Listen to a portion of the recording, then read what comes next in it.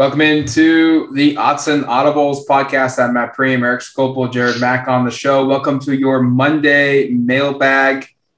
Boy, God, there's a lot to unpack here. Oregon is now 4-1 on the season. They've dropped out of controlling their destiny for the college football playoffs. Still in the picture, though, for the playoffs. Still in the picture to win the Pac-12, get to the Rose Bowl. So their goals are still kind of attainable. And I think a lot of people are going to want to talk about just the overarching potential, the future of this team. So we're going to go for 45 minutes here on this mailbag. We've got a ton of questions. We have seen huge growth on this show. We really appreciate it. The best month ever on the podcast came in September. And that's because you, the listener, is so engaged with the show. So we really appreciate that. And I think the questions after Saturday's loss at Stanford reflect that. It took probably Eric quite a bit of time, right, to sift through all of these of what we wanted to discuss. We had 28 questions, which I'm pretty sure is the most we've had submitted. If it's not, it's quite close. And we've kind of, I guess, whittled it down to a top 8 to 10 here. And again, we're going to go 45 minutes. We might not get to some at the back end, but we're going to go for as long as we can here to just kind of run through, again, what's a tough weekend to recap. And we're going to start with a lot of questions, I think, about the quarterback position, because I think that's the place where we have to start. So the first one from @ClaytonB_27 is a very basic question.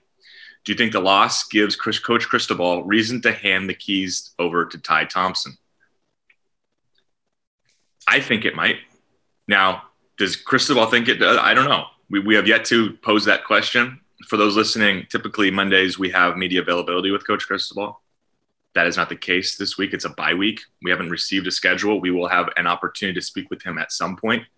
And I think we'll have a better idea based on those conversations about kind of where his mind is at. But I think collectively our mind is that at least needs to be considered. At least needs to be discussed. I look at it like science, if you're doing a scientific experiment, what do? You have to change one of the, you change one little factor in it, see what the result is. And if it doesn't impact anything, you go to another factor and you change that factor. And you go so forth, all the way down the line until you've kind of tested all the different things and see what works and doesn't work. You've got 5 games now with Anthony Brown at quarterback. I'm not sure that factor is the underlying one for all the offensive issues, but I think it's sure worth taking a look and seeing what would happen if you make a change there. And maybe you come away feeling like, oh boy, this is actually a deeper issue. This is something to do with the system or the scheme, or there's a talent issue here, or it's a play calling issue, or it's a variety of other things. It's a discipline issue. It's an execution issue that's not just related to the quarterback. But I also think it's very possible that you come away from a bye week, and then a game of Ty Thompson playing at quarterback over Anthony Brown, feeling like, oh, maybe this was almost exclusively an Anthony Brown problem. I don't have the confidence in saying that because I haven't seen Ty Thompson play yet enough to really draw a conclusion. But I will say it feels like, to me, at this point, I'm pretty confident with what Oregon has at quarterback. And I'm pretty confident that making a change would at least give you an opportunity to see if this is an underlying issue, I should say, or if this is just point blank a quarterback personnel problem. Anthony Brown is in his 6th year of college football. He has played 35 career games to date. He has played 7 games at Oregon. His 7-game average from a completion percentage standpoint is 57.8%. He is averaging 7.6 yards per attempt. His career average is 55.4% completion percentage. His career average from a yards per attempt percentage is 7.1. Who Anthony Brown is in 2021 is who Anthony Brown is in his 5 previous seasons as a college football quarterback. He is not going to just all of a sudden magically bump up to a position where he is going to complete above the 65% threshold that Jim Moorhead has said is the standard. Anthony Brown himself has said the threshold for that is even higher. And yet he has done it once in his career, and that was in 2 games for Oregon in 2020 when he came off the bench and he attempted 23 total passes. This is who Anthony Brown is. The problem is we do not know what they have with Ty Thompson. what they have with Jay Butterfield and what they have with Robbie Ashford. The coaches might know. And Eric, you brought up a good point. The coaches might know that Anthony Brown is the only option that they have at quarterback this season because the three freshmen are not ready for what's at stake. If you want to go 6-6, they may be ready for that. If you want to go 11-1 in the regular season, they're not ready for that. They may know that answer. The problem is, and this is why we have been so critical about not putting teams away until late in the fourth quarter against Stony Brook or against Arizona, and maybe you even include Fresno State in this. The lack of consistency of having your teams show up at the first moment of a game and be ready to go, and then to play consistent football for the next 3 quarters or 2.5 quarters has cost Oregon the opportunity to have an entire half against Stony Brook with all of the other backups in the game, an entire half against Arizona with all your backups in the game to really, truly evaluate and see what you have at quarterback. Because maybe you throw Ty Thompson out there in that second half against Stony Brook, against that second half against Arizona, in that fourth quarter against Fresno State week 1. And maybe through those 5 quarters of football, you figure out, hey, you know what? Ty Thompson's completing 68% of his passes. He's being efficient with the football. He's not making the incorrect read and is running the offense efficiently. While he's doing it against lesser competition that he would face right now, he's done it in games. We know what we have. We have a better idea of what we have at that spot with Ty Thompson. Or it could be on the flip side. Maybe he struggles. Maybe Jay Butterfield struggles in that 5 quarters of action over 3 games. And you are confirming what you know, and that Anthony Brown is your best option. You don't have that information anymore, and I'm being very long-winded, but it's frustrating. And now Oregon is in a spot where they're in a bye week, and they're going to have to sit long and hard, and they're going to have to think, is Anthony Brown our best option moving forward? And if he is, what can we do to fix this offense a little bit? Because they are not – Joe Moorhead, Mario Cristobal will come forward, and they'll say they're the second best scoring offense in the conference. They have the second best yards per game offense in the conference. They're 4-1. They can still reach all their goals. And that's all true. But that also doesn't mean that this offense is operating even close to the level that it should be.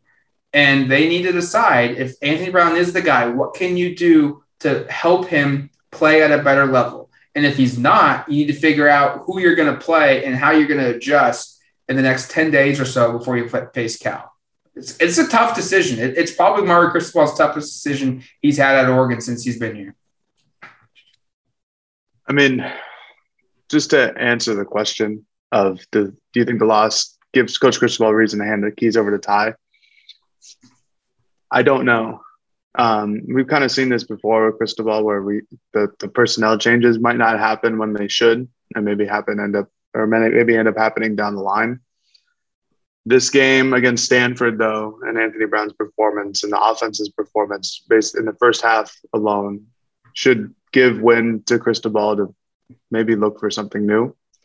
This is outside of the first half against Stony Brook and most of the Ohio State game. This has been a common trend in Oregon's offense, really finding a rhythm and then not finding a rhythm in the same game, which costs Oregon the chance to really put away an opponent. And I think that largely has something to do with Anthony Brown's inability to make correct reads, which has cost Oregon touchdowns. It's cost them points on the board. It's cost them the ability to put away opponents earlier in the game or make it a competitive game at half or whatever the case may be. And to Matt's point, we don't know if any of the freshman quarterbacks, Ashford, Butterfield, or Thompson, are capable of stepping into this role of a starting quarterback. You know, we've only been able to see them very sparingly throughout fall camp and the first few games of the year. And because of that, who knows if they are ready. if we could watch practice and see that they are ready and make an actual understanding and a judgment-based decision saying this kid looks better than Anthony Brown does at quarterback, but we can't. So we'll just have to go forward from there. I think this is probably an ideal for this situation to happen during a bye week. Yeah. And give an extra week of competition in camp, or not camp, in practice, excuse me. If this were to happen a couple weeks down the road where it's a game where Anthony Brown performs poorly against even just next week against Cal, where they don't have another week in between to make a better judgment. I think that should be all hands on the table for Oregon's offense.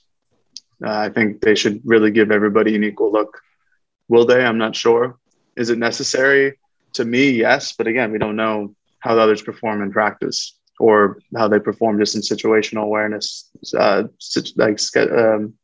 drills or anything like that going forward. So we'll see. It's going to be a fun week. There's a strong contingent of Duck fans, and I've been talking with them on the site and talking with them on social media today about they just want Ty Thompson to be out there and to grow and to develop in this second half of the season once this bye week is over, and that it's time now to invest in him. Or they're also saying that he's good, he's ready to go. It's Ty Thompson time. And Eric, you brought this up a couple weeks ago. There is this infatuation of just assuming a 4-star, 5-star recruit is automatically going to be good the minute he steps on campus. And if Ty Thompson was that good, he would be starting week 1 over Anthony Brown. And so I really hope Duck fans can kind of understand that just because he is the highest rated quarterback in program history doesn't mean he's automatically ready to lead a team to a college football playoff appearance week 1. He might be ready now. Week 6 of the college football season, he might be ready now. But this just assumption without seeing him beyond one quarter of football or one half of football and just assuming your hope, making your hope and your assumptions factual that he is good is wrong and is unfair to Anthony Brown. And this also isn't the time to just invest into the future at quarterback. You can still make the college football playoff. You can still make the Pac-12 championship game and get to the Rose Bowl. And to just say after one loss that it's time now to just ride with whatever we get with Ty Thompson or Jay Butterfield or Robbie Ashford. And if we lose 3 or 4 games, so be it, because these guys are going to be better next year. And it's time to go because we've lost 1 game. That's bullshit. Like, sorry to swear, but that's BS. Like, you play the best guy possible to get you to college football playoff because that's still possible. Once your goals are no longer attainable, college football playoff, Pac-12 North championship, conference championship, to get to the Rose Bowl. Once those are no longer attainable, all 3 of them, then you go to let's ride with the younger guy, and who cares if we drop 1 more game, because what's the difference in playing in the Holiday Bowl or playing in the Las Vegas Bowl? Like, there really isn't much difference, but you can still accomplish all your goals. So just throwing away the rest of the season because you're tired after 1 loss is a joke. Second one from @DrewGoalie. Why aren't we hearing more comparisons about Dakota Prukop and Anthony Brown? Both graduate players, and the stats between them don't lie. Prukop had a lot less talent around him. # odds and audibles. I pulled up the stats here for those unfamiliar, and they are pretty comparable. Actually, I think those who maybe are listening here probably have a very poor opinion of Dakota Prukop, and that's totally justified. He was not a very good quarterback, but statistically speaking, he was better. He was better than what Anthony Brown has shown thus far. Anthony Brown, I'll just run through his stats thus far through what is 5 starts, 56.5% completion percentage, 959 yards, 7 touchdowns passing, and 1 interception. Dakota Prukop over his 6 starts, and remember, he was pulled before this next start for Justin Herbert, who came in and played pretty admirably. Prukop, 65.7% completion percentage, 1,214 yards. It's 1 more game, so it makes more sense why it's a little bit adjusted in terms of the yardage. He's about 300 more than Anthony. 8 touchdowns, 2 interceptions. The quarterback rating between the two, by the way, Prukop 152.7, Anthony Brown 138.4. I think this is a valid point. Good question here from @DrewGoalie, just in terms of, I think we want to make, we oftentimes want to draw conclusions to other players at Oregon and other quarterbacks at Oregon. And I think the comparison that before the season started, I wanted to make was Darren Thomas, is if he can just be a game manager that can get the ball to Oregon's playmakers, let them get in space, make plays, the offense can run effectively, then Oregon's going to be pretty darn good. The fact is he's been closer to Dakota Prukop, a quarterback who was pulled right around this point in the season, by the way, for a true freshman quarterback. And that ended up being the best choice. Now, of course, there's a very significant difference here, and that is that Oregon is still a top 10 team right now. When Dakota Prukop was pulled, Oregon had lost, I believe, 3 games. The season was really in disarray. At that point, it was like, let's just try to figure something out big picture. So there is, from a team perspective, there is a reason to kind of differentiate the two because of success, because of what is achievable, because of what goals are still available. From an individual talent perspective, or at least from a statistical analysis, because it is hard to draw some sort of talent comparison based on what players playing with different teams and different eras of football, based upon, again, half a season. That part's challenging. But based upon statistical analysis, Prukop is a better quarterback through this portion of a season. I think that's pretty telling. Do you make a decision entirely based upon a trend that we saw, or I guess a decision we made by a different coaching staff, 6 years ago? That's probably doesn't make any sense. But I do think it's worth bringing up here that, like, if you want to talk about making a change and going away from a veteran transfer quarterback and going to the younger guy, this actually could be pretty darn similar to 2016. And I do think the point that we've made, and the timing of this is actually pretty good if you do want to make a change, because you are bye week. You go to Cal, who, by the way, is dead last in the Pac-12 North right now, does not look like a very good team. Maybe this is the moment. Maybe that is the comparison to draw. I also think, like, hey, there's a lot of factors here that are at play because, again, the season was completely over by the time Prukop was pulled, and you still have a lot ahead of you right now. It's pretty telling that, it just goes back to what I was kind of ranting on about changing quarterbacks is and sacrificing the rest of the season. Oregon made that change from Prukop to Herbert when it became evident that they were not going to, A, get to the college football playoff, B, win the Pac-12 North, and thus C, not win the Pac-12 championship. Like, they had 3 losses, a really horrendous loss at Nebraska, which didn't knock them out of the conference championship. They had a really bad loss against Washington State, which put them in a hole. And then they lost to Colorado, which opened the door basically where they had to run the table, get a lot of help, and really pray that they could win the Pac-12 North championship. That wasn't going to happen, especially when that Washington team was so good. They made a change when their goals were adjusted. I do think the Prukop to Anthony Brown stuff is there are correlations there, yes. Like similarities. Oregon's not in the same place, like Eric said, as what that 2016 team was at. This team is still a top 10 team. This team is still projected as of this morning, Monday morning, to make the Rose Bowl by CBS Sports.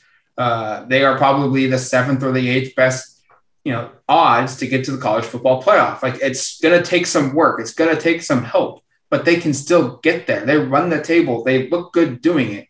They can get into the college football playoff. And in a year in which there's been so much turmoil across the top outside of Alabama and Georgia, you have to say, why can't we run the table and go and have a chance to get a 3 seed or a 4 seed in the college football playoff? This is exactly what happened in 2014 when Oregon made the college football playoff. They lost at this point in the season. They opened the year 4-0. They had a huge non-conference win. Granted, that was at home. This is even better because it was on the road. They didn't have their best players on defense in that game either. And they found a way to win. And then they lost their 5th game. They lost to Arizona, a horrible loss, a team that they should not have lost. That game was at home too. And they went and they ran the table. They bounced back. They beat a solid UCLA team, which is on the schedule in 2 weeks or 3 weeks. And then they ran the table and they looked good doing it. So the history is literally in Oregon's history books that they can still get to the college football playoff and still reach those goals. So these programs are in different areas. I am of a belief that you have to – I'm not going to say they have to make a change, at quarterback, they have to change what they're doing with the quarterback, whether that's putting in Anthony Brown in different situations to be successful. That has to happen. But they have to at least evaluate this week. Do you make a change? And if not, what are you doing to fix their issues? The difference between 14 and this season is in 14, you had a quarterback you felt really good about. And you give you an opportunity. Right now, you are at a crossroads in terms of like, I'll tell you straight up, I don't think Oregon can run the table with Anthony Brown at quarterback. Do I think that Ty Thompson or someone behind him can? I'm like, am I confident in that? No, because I haven't seen it. But like, I'll tell you right now, if Anthony Brown's the quarterback the rest of the way, I lack a lot. And there's a question about this in a second, so we'll kind of get to that. But yeah, I don't see it. I see multiple losses on the horizon if you stay with the quarterback you have right now. That doesn't necessarily mean the alternative is better. To me, I would make the move, just to be clear. I think I said that earlier.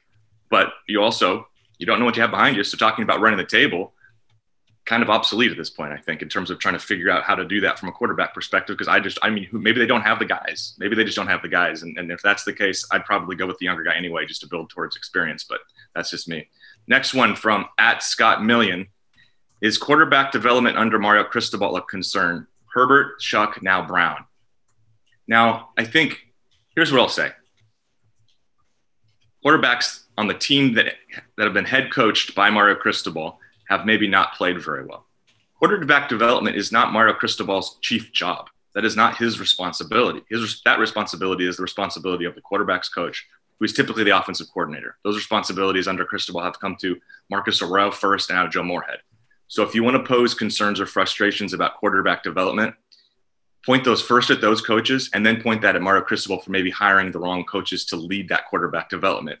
But to suggest that Mario Cristobal is a bad quarterback developer, like, who cares? That's a non sequitur. That's not his job. That's not his responsibility to go over there and develop the quarterbacks. That's his offensive coordinator or his quarterbacks coach's decision or ability. And if they're slacking there, then that's their problem. And that's a decision you have to make from a coach to coach perspective. But I think to suggest Mario Cristobal is like not a good quarterback coach, like, sure, but he's not a quarterback coach point blank. So I don't understand why you would put that fully on him. I think this is either on Joe Moorhead or it's on the quarterback himself in terms of the development. Obviously, the coaching staff has a role in player development. That's a huge part of that. That's the thing that Mario Cristobal talks about all the time. I just think it's lazy to suggest that Mario Cristobal can't develop quarterbacks because that's not his primary responsibility and never will be as the head coach unless he changes his responsibility and starts coaching the quarterbacks. If you want to talk about concerns about offensive line development, sure, that's his responsibility. He has a huge role there. He works with those guys day in and day out. Quarterbacks, he does not. I think Scott might be trying to suggest that Cristobal is getting in the way of the development for whatever reason. I mean, how so? How though? We've heard, like, we're not reporting this, but we just know that a lot of people believe that Cristobal maybe gets involved in play calling or what have you. I don't believe that's entirely true. I also think he should be involved in play calling. Like, he's the head coach. But I think he's trying to suggest that maybe he's limiting what they do at quarterback. And we do know that, like, hey, Cristobal's like basically gone on record and said that they weren't running Justin Herbert after he broke his collarbone because they wanted to ensure that he was healthy. They said that, I think, after the Utah game, when against Utah in the Pac-12 championship, we saw Justin Herbert run the football quite a bit. And they were like, yeah, we purposely didn't run him until this late in the year because we didn't want to risk getting hurt. That I agree with, but I also don't think Tyler Shough and Anthony Brown are even close to the level of play that Justin Herbert's at. And Justin Herbert in 2019 was really good. I also think some of the limitations with Justin Herbert was due to the fact that he wasn't playing with really good skill guys, or nearly as many of them. I think if you put Herbert on this year's team with this year's skill guys, he probably looks like a different quarterback. And I don't think that's Cristobal getting involved. So can I ask which of these quarterbacks really had the chance to develop under Cristobal? Because when Cristobal took over, Herbert was a third year, he was a junior, and then he went to a senior. So that's 1 year of development. Brown's a 6-year guy. Shuck was a part of he was in the same like recruiting class under Cristobal's watch, but still like that was maybe Shuck just isn't that good. That's the other thing. Maybe regardless of his development at Oregon, it wasn't going to matter. So like to complain about quarterback development under Cristobal, I think is extremely unfair. You had 2 great years of Herbert, who's a baller in the NBA or in the NFL now. He's really, really good.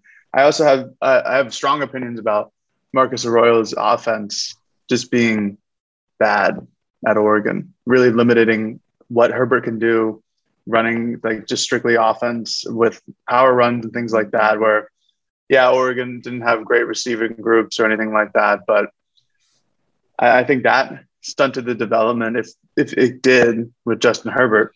And with Shuck last year, it was 2020. I in my mind, those sports years just don't exist. I feel like everybody went through unbelievable perils, and just that year was a mess. So the development from that aspect is tough for anybody to come out of on top of. So, and then with Brown this year, he's a 6-year guy. What are you going to develop out of him? How is he going to get that next step?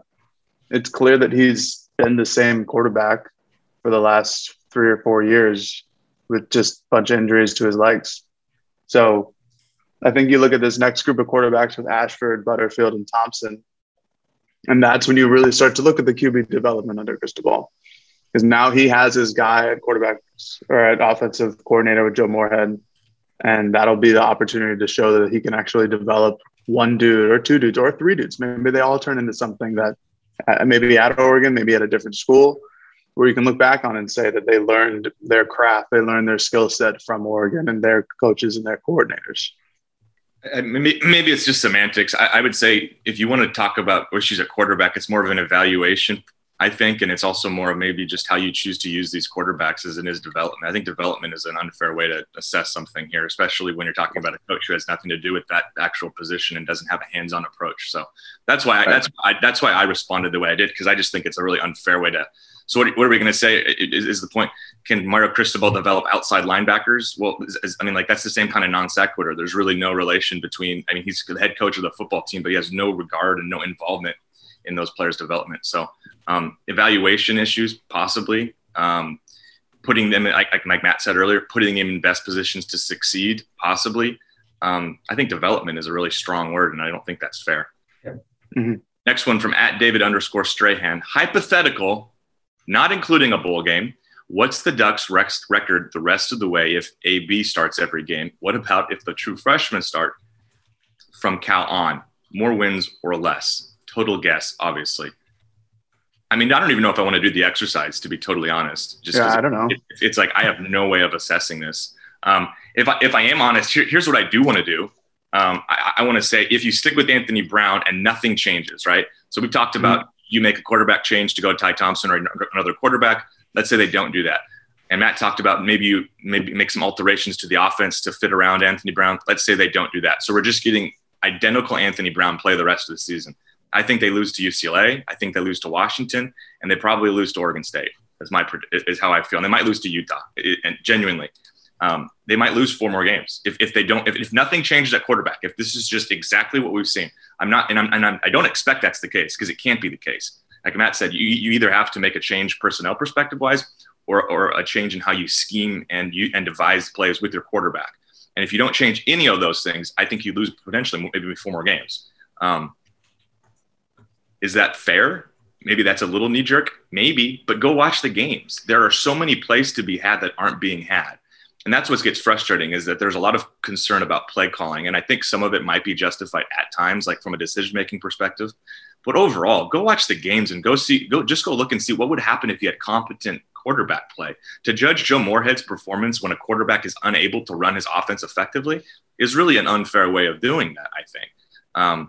That's just, and I feel the same way kind of about people saying DeRuyter is not doing a very good job. He doesn't have his personnel, in my opinion. They're down so many damn guys right now. So that's a bit of a rant away from the original topic, but I just think like I don't want to try to do what happens if the freshmen play or what happens if AB plays. I think that's a completely pointless exercise. We don't have a sample size to know what they have behind Anthony Brown.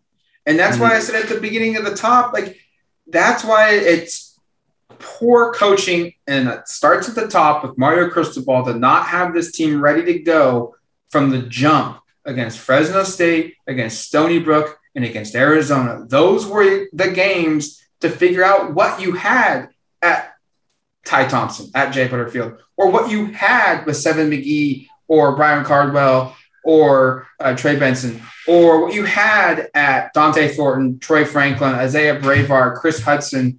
Matt, are these coaching mistakes, or is this Anthony Brown can't run the offense, so you can't get enough of a lead to actually give anyone else a chance? I think it's both, honestly. If you can't get to, when would you have put in Anthony Brown? When would you have taken him out of a game before? I mean, they just never had. They were all one-score games for a long time. The issue is they were up against Arizona 10-0 in 3 minutes, and then all of a sudden the offense and the defense just went to sleep for like 30 minutes or of real time, not game time. Just like they played bad. They had a drive against Stony Brook where they went the length of the field. Stony Brook's offense did, and scored a touchdown. Like, that shouldn't happen. That's not Anthony Brown's fault. Like, that shouldn't happen. Arizona went the length of the field twice in the third quarter, and Oregon's offense only had the ball for 8 plays in the third quarter. So the team can't get it, though, but when's the opportunity for the coaches to actually make a change and insert any of those players? Are you arguing they should put them into situations? I don't know. No. I'm arguing that this team plays down to their level of competition, and that's on the coaching. Okay. And if they are as good as they say they are, if they are as good as the standard that they say they set, and they are as good as the talent that they recruit, which is the 9th best team in the country, they should be able to blow out these Arizonas, these Stony Brooks, and frankly, Fresno State, and be in a position where you can then put in your backups for an entire fourth quarter, or for most of the third and all of the fourth, or the entire second half. That's where the coaching failed. And then Anthony Brown and the offense not being consistent enough is also preventing the Oregon offense from executing at its highest level, which could entail provide you those scores that you need to get there. I think I truly think it's both. I think this team has played down to its competition, not just in 2021. I think they did it in 2020 against Oregon State, against California, against Stanford last year, against UCLA basically every game. They played down to their competition. In 2019, they played down to their competition against Arizona State. That game should not have happened the way it did. In 2018, they lost to Washington State and Arizona right after they beat Washington. Those 2 losses are inexcusable. You say one, okay, sure. I kind of understand it, one of those being an upset. But to happen twice, and the way that they came out in both those games with the players that they had, upperclassmen, inexcusable. This team plays down to its competition, and that's on coaching. All right, next one from @DuckCruz. Oregon has a great start with the 4-0, being 4-0 with the win over Ohio State. Before the loss, do you feel like this program was ahead of schedule this year? Before the season started, I thought conference title was the ceiling. Then the expectations shifted to playoffs. I think we're kind of in agreement here, right? I mean, I think we were saying like conference championship, Rose Bowl, maybe if everything breaks right, playoff. I actually predicted 3 losses preseason, one of those being Ohio State, so egg on my face there. I didn't predict them to lose to Stanford, so that's 2 already I've gotten wrong. Are they ahead of schedule, or did we feel like they're ahead of schedule? Yeah, I mean, we talked about this on the most recent show. I think we talked about how expectations shifted after they beat Ohio State, as they should have. When you win that game, which nobody really counted them. I mean, who predicted them winning that game, aside from some fans on a message board? Who, honestly, if you went and read our prediction threads, basically nobody did. I mean, so once that changed, the momentum of the season shifted. The way the whole season was, I guess, the narrative shifts. So, like, do I think they're a year ahead of schedule right now? No, but I probably did 48 hours ago. I mean, like when they were undefeated and 3rd ranked in the country, yeah, I thought, yeah, this is not where I expected they would be. But right now, I feel like this is about right where I thought they'd be. To be totally honest. Did you have Oregon 4-1? I think we all thought Oregon would lose at Ohio State. I can't remember if you even thought they might lose this game too, or was that the UCLA game that you thought? No, I did not.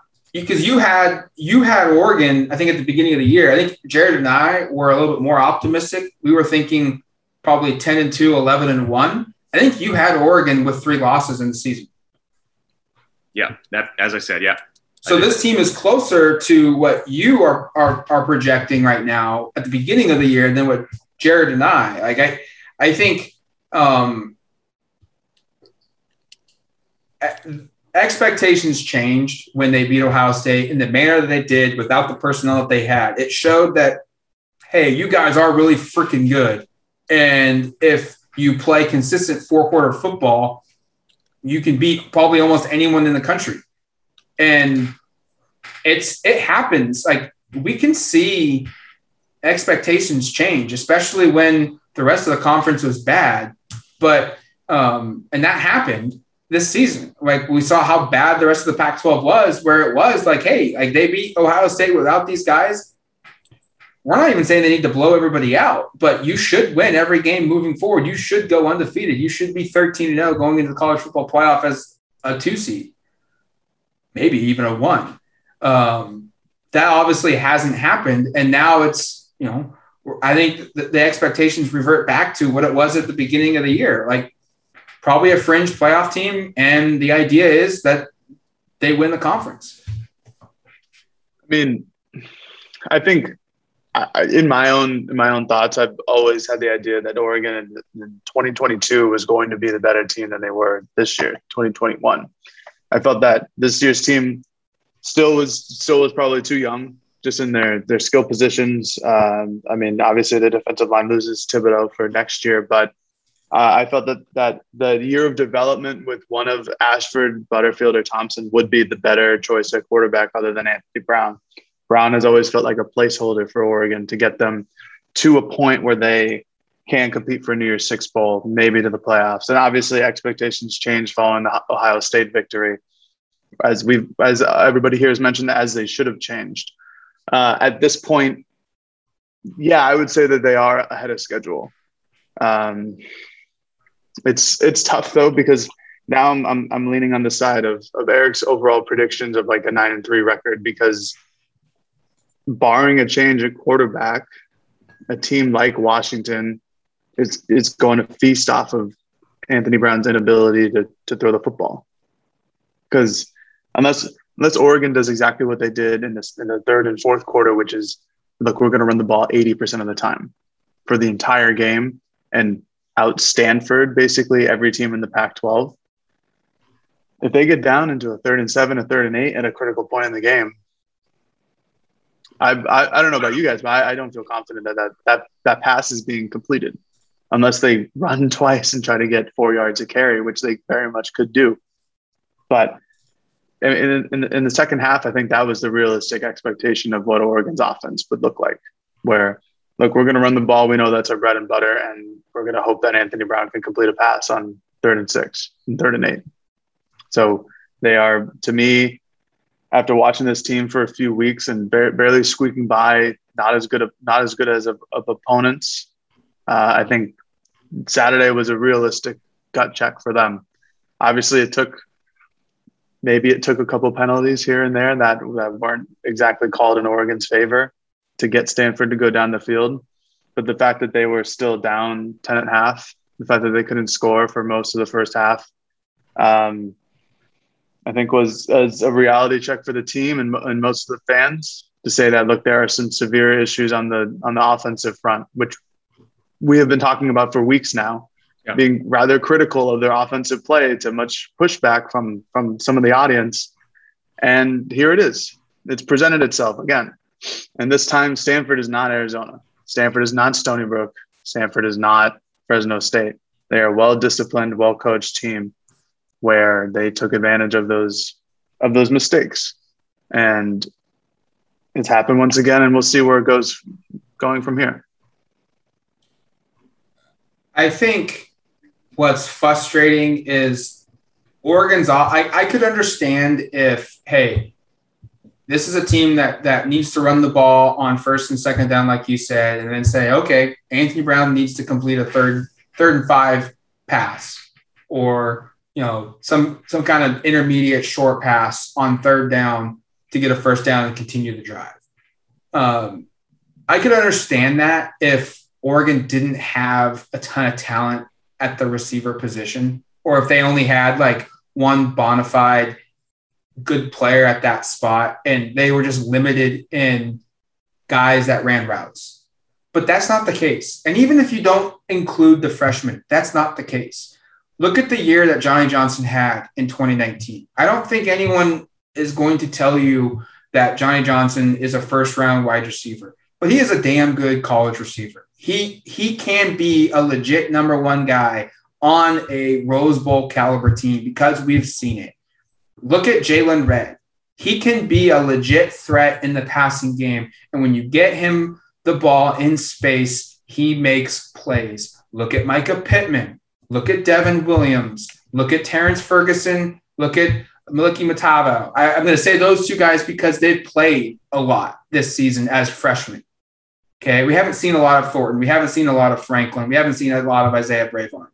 But the two freshman tight ends, we've seen them do it. Oregon has the talent. And I think that's what frustrates me is whether it's AB is not good enough or they're not putting him in positions to succeed as a play call.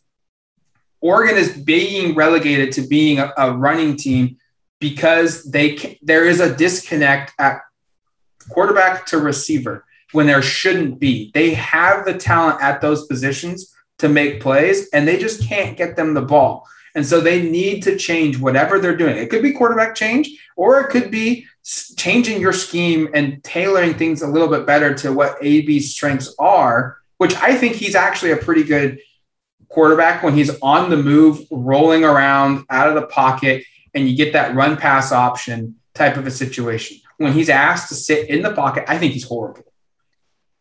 But when he's on the move and allowed to have the option of throwing or running the football, I think he's pretty good. And I think they need to do more of that. That's what they did with Jeremiah Masoli, different coaching staff, different system, different era of college football.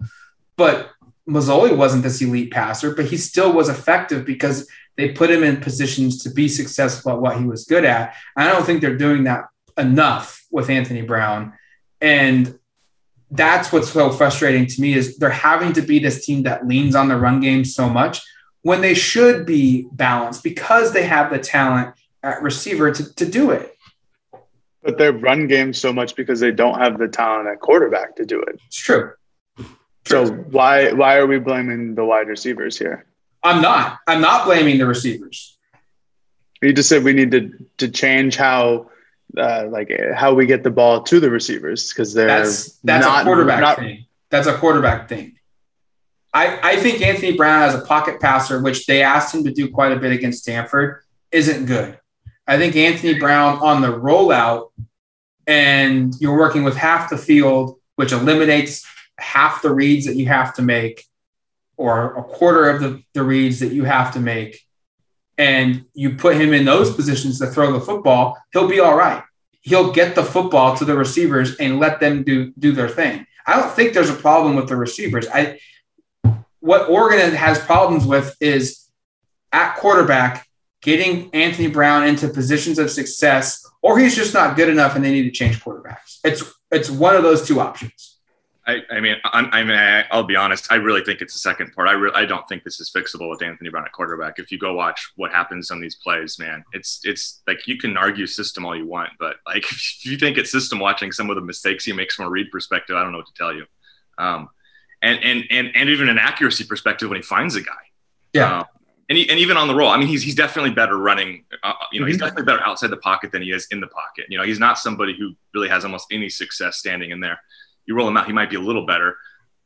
I see really, I mean, you can sure. I mean, if you're going to stick with Anthony Brown, find more ways to play to his strength. No one's arguing that. I just at this point don't think there's enough strengths to really play to really see this offense get to anywhere near what you want it to be.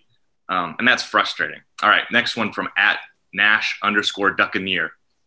Now that CJ Verdell is likely out for an extended amount of time, do you see any other running backs other than Travis Dye getting a lot more carries? If so, who? We do not have, further clarity on a timeline for return for CJ Verdell. Mark Cristobal said it looked like it was significant. That was directly in post game. He, at that point, probably didn't have a ton of information. He was probably just going off of what he had heard from trainers in the immediate aftermath, right? That's what he was going off of. So we'll hopefully learn more on CJ in the next couple of days when we do speak with Cristobal. Again, nothing Monday, potentially Tuesday, Wednesday, Thursday, Friday. One of those days we'll get it. We don't have exact idea of that. No schedule has been provided. To the second part of the question here, absolutely you have to have another running back. I don't know if I made this point in the podcast or if we just talked about it off. I think I look at the 2022 season when I suspect CJ Verdell is no longer on the team and I suspect Travis Dye is still on the team, that the play is probably going to be between Byron Cardwell, Sean Dollars, and Trey Benson. One of those guys basically is inserted into a CJ Verdell role, and Travis Dye continues to play kind of his own role. I think what you're going to see now is basically just that whole scenario, that kind of understanding moved up a season or moved up part of a season here, because without CJ Verdell, you do need another running back. Travis Dye can't do this all on his own. He's not physically built to do that. Frankly, he's better as a change of pace. He ran unbelievably well between the tackles, and I think Stanford may have been his best game. Yeah, I agree. It's up there this year for sure. I mean, he was fantastic in that game, and I thought, again, we're having a much different conversation about this team, and that's at the forefront of it right now. If they won, it's man. Without CJ Verdell, how about Travis Dye? And then this is probably the question leading the show, honestly, is without CJ Verdell, who's his running mate, or who's Travis Dye's running mate? And I think to the next part of the question here, so there will be another player. They're not going to give Travis Dye 30 carries a game. That's not a recipe for success. Just like it's not a recipe for success to ask Anthony Brown to throw it probably more than 20 times a game, at least in the current system that we're in, or I think any system. If so, who is interesting? Because in Stony Brook, we finally saw all three of them play. The next week against Arizona, we saw only Seven McGee play. The most recent game, we only see Byron Cardwell play. And against Stony Brook, we should note Trey Benson got the bulk of the carries and was the first one on the field. So all three games now, we have seen a little shift in terms of who gets the first opportunity or all the opportunity. Now, I would say Seven McGee and Travis Dye are more synonymous than anyone else. And I would say that, to me, Seven McGee is like the heir apparent to that Travis Dye running back in this backfield in the future whenever Travis is gone. So I think it's between Byron Cardwell and I think it's between Trey Benson for this, assuming Sean Dollars is not available, which I don't think he will be. We'll hopefully and that's another bye week question, is what's the deal with Sean Dollars? How close is he to getting back? Cristobal suggested it would be not around this time, but probably in the next 2 to 3 to 4 weeks. I think by November is probably when you're looking at a Sean Dollars return based upon what he has said in the past. We've seen Sean actually, I think he was actually, correct me if I'm wrong, Jared, was that this week that we saw him actually dressed leaving practice? We did, yeah. He was in full pads, but he was wearing trainers, not cleats, as he left the facilities. My money would say it's between Cardwell and Benson, and I, for a long time, have thought Benson is really special, and I've heard a lot of things that lead me to believe that from a variety of players. I know Jared actually had a great story. I'd recommend those who are kind of interested in those young backs, go find Jared's story from, was that 4 weeks ago, when Travis Dye said that he thought he could be, was that fall camp even? These weeks I think that was fall camp. Where Travis Dye said he thought Trey Benson was going to do something special and be potentially one of the best to do it at Oregon. I think Benson would be my pick. My guess is you're going to see a rotation, though, and that's going to be between those two primarily, with potentially Seven McGee in certain matchups getting a lot of run. Like, I thought it was notable against Arizona that they went with McGee over the other two, I think in part because of how Arizona defends the run game and just in general how they defend offenses. I think from a fit perspective, it might just be literally week to week who's the best fit up against the opposing defense, I should say. Against Cal, I would think it's going to be a bigger back, knowing the way they defend opposing offenses. I think if we just go off what we saw against Stanford, it's Cardwell. I mean, game on the line, fourth quarter, game-winning drive, Dye needed a rest, and they put Cardwell in. Mm-hmm. I mean, but against Arizona, same situation. They put Seven McGee in. Yeah, but that was, I think, on passing plays. I think my actual answer is Seven McGee and Byron Cardwell. I think they are going to double dip. because Verdell has been used in the passing game often this season. And that was kind of not the primary role for Dye, but that was like a clear space where Dye was significantly better than Verdell was the three previous seasons was in the pass game. But this year, Verdell is, I think, has improved in that regard and has been used more there. So I actually think if Dye needs a breather and they need to throw, we're gonna see Seven McGee out there. And if Dye needs a breather and they're gonna run, it's gonna be Byron Cardwell to most extent. That's my answer. I think they're gonna do it. I think they're gonna use all three of them. I'm gonna go on a hot take and do that. Yeah, Matt, I like your point of when you brought up that they've been using CJ Verdell more often in the passing game. I'm not 100% sure how Trey Benson will his knee will reply to being used in the passing game. But I think Byron Cardwell has been 100% basically all season. So I can see them switching up CJ Verdell's passing routes with Cardwell while also running them. But I think Trey Benson of the three is the leading candidate to get the carries. Just straight up run through inside zone reads that CJ Verdell has done for so many years here at Oregon. I think that he's probably the most talented back that they have of the freshman trio. I think that has the most potential of the freshman trio. And I think he's the most similar in running style to CJ Verdell. I think Byron Cardwell is another great option if they elect to choose him over Benson. I think that would be fine. Another big-bodied, 6'1", 210-pound running back. You just can't have Travis Dye run the ball 25 times against Cal. He was exceptional against Stanford. Don't get me wrong. And he ran the ball 19 times, which I don't know what his career high is, but that's got to be up there. But we saw it on that final drive and the final two drives really after Verdell was hurt, where he just had so many inside zone reads and got his helmet torn off in one of them and just looked tired. And when they finally brought in Byron Cardwell to get a couple runs, it was like, okay, finally Dye is out of the game, because that's a really strong workload for a guy who doesn't have a lot built into him. And when you have Benson and Cardwell as backups, like those are the guys that you need to go in there on a first or second down and just bruise some linebackers, get 4 to 5 yards of carry. And with Dye as like a specialist again, I think that's his best role, like Matt was saying.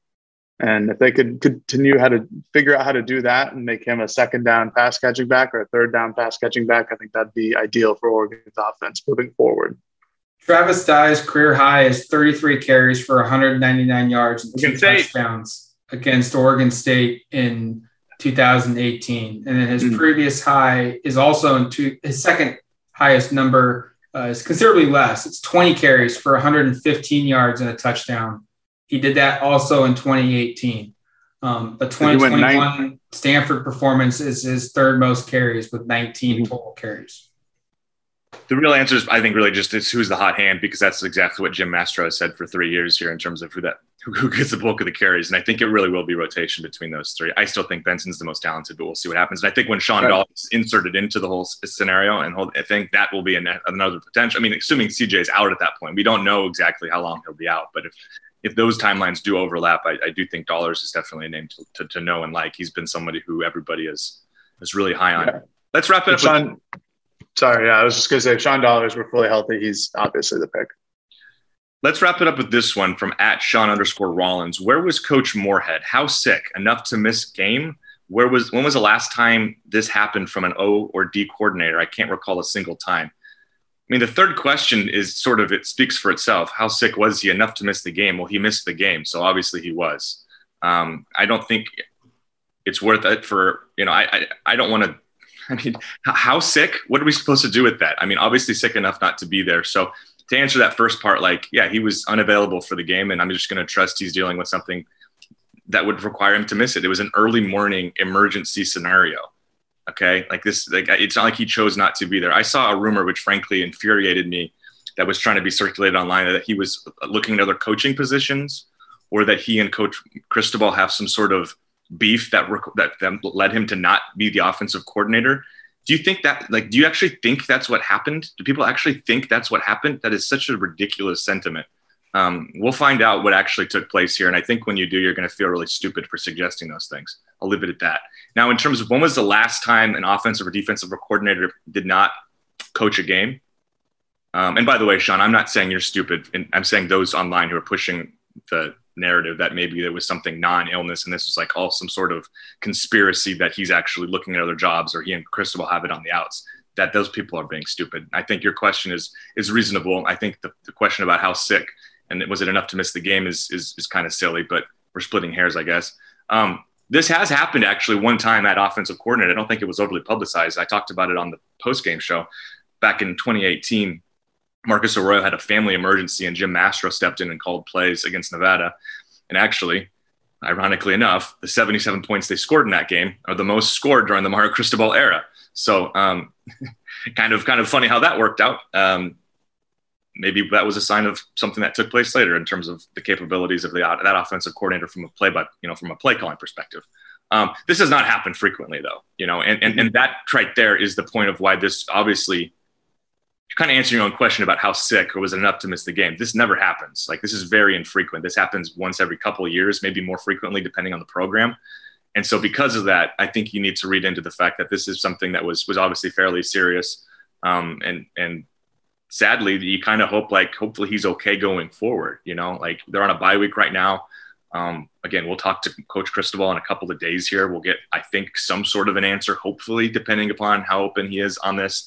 We'll see if he's more, let's put it this way. Is he going to be more open about injury reports for coaches than he is for players? Because maybe he'll be very tight-lipped on this whole thing and just say he was unavailable. But hopefully at some point we do have some clarity on this and that information can make it out to those listening. Cause I know this is a question a lot have. And I think it's a legitimate question because not having your offensive coordinator in this game played a role. I don't think ultimately it was the deciding factor. I've seen some people suggest that. I think that's kind of a silly thing to say. I think Mastro or whoever it was who called the game, we haven't actually got confirmation it was Mastro, but that would be my assumption based upon past events that have taken place and his history as a play caller. Because you look around on the rest of them, I guess Brian McClendon also called plays. He was an offensive coordinator at I think South Carolina a couple of years ago, and that didn't go well. He lost his job, so maybe that would be a reason not to give him But once we do find out all this information, we'll have a clearer picture. But just I would say keep more head in your thoughts. Just kind of. Hopefully he does okay. Hopefully he's going to be okay is what I'll say.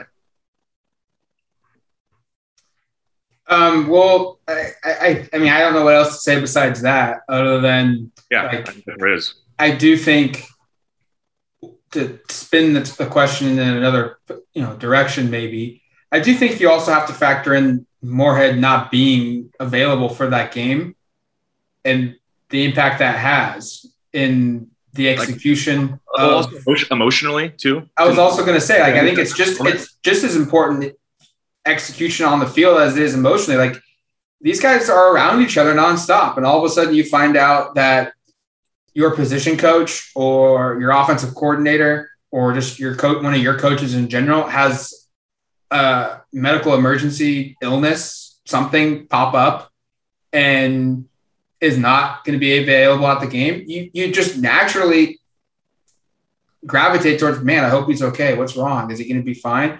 How's he doing right now? Like that's just going to seep into people's minds. And I'm sure that, not to give excuses, but I'm sure that played a factor in it as well. I don't have any more to add, honestly. I really don't.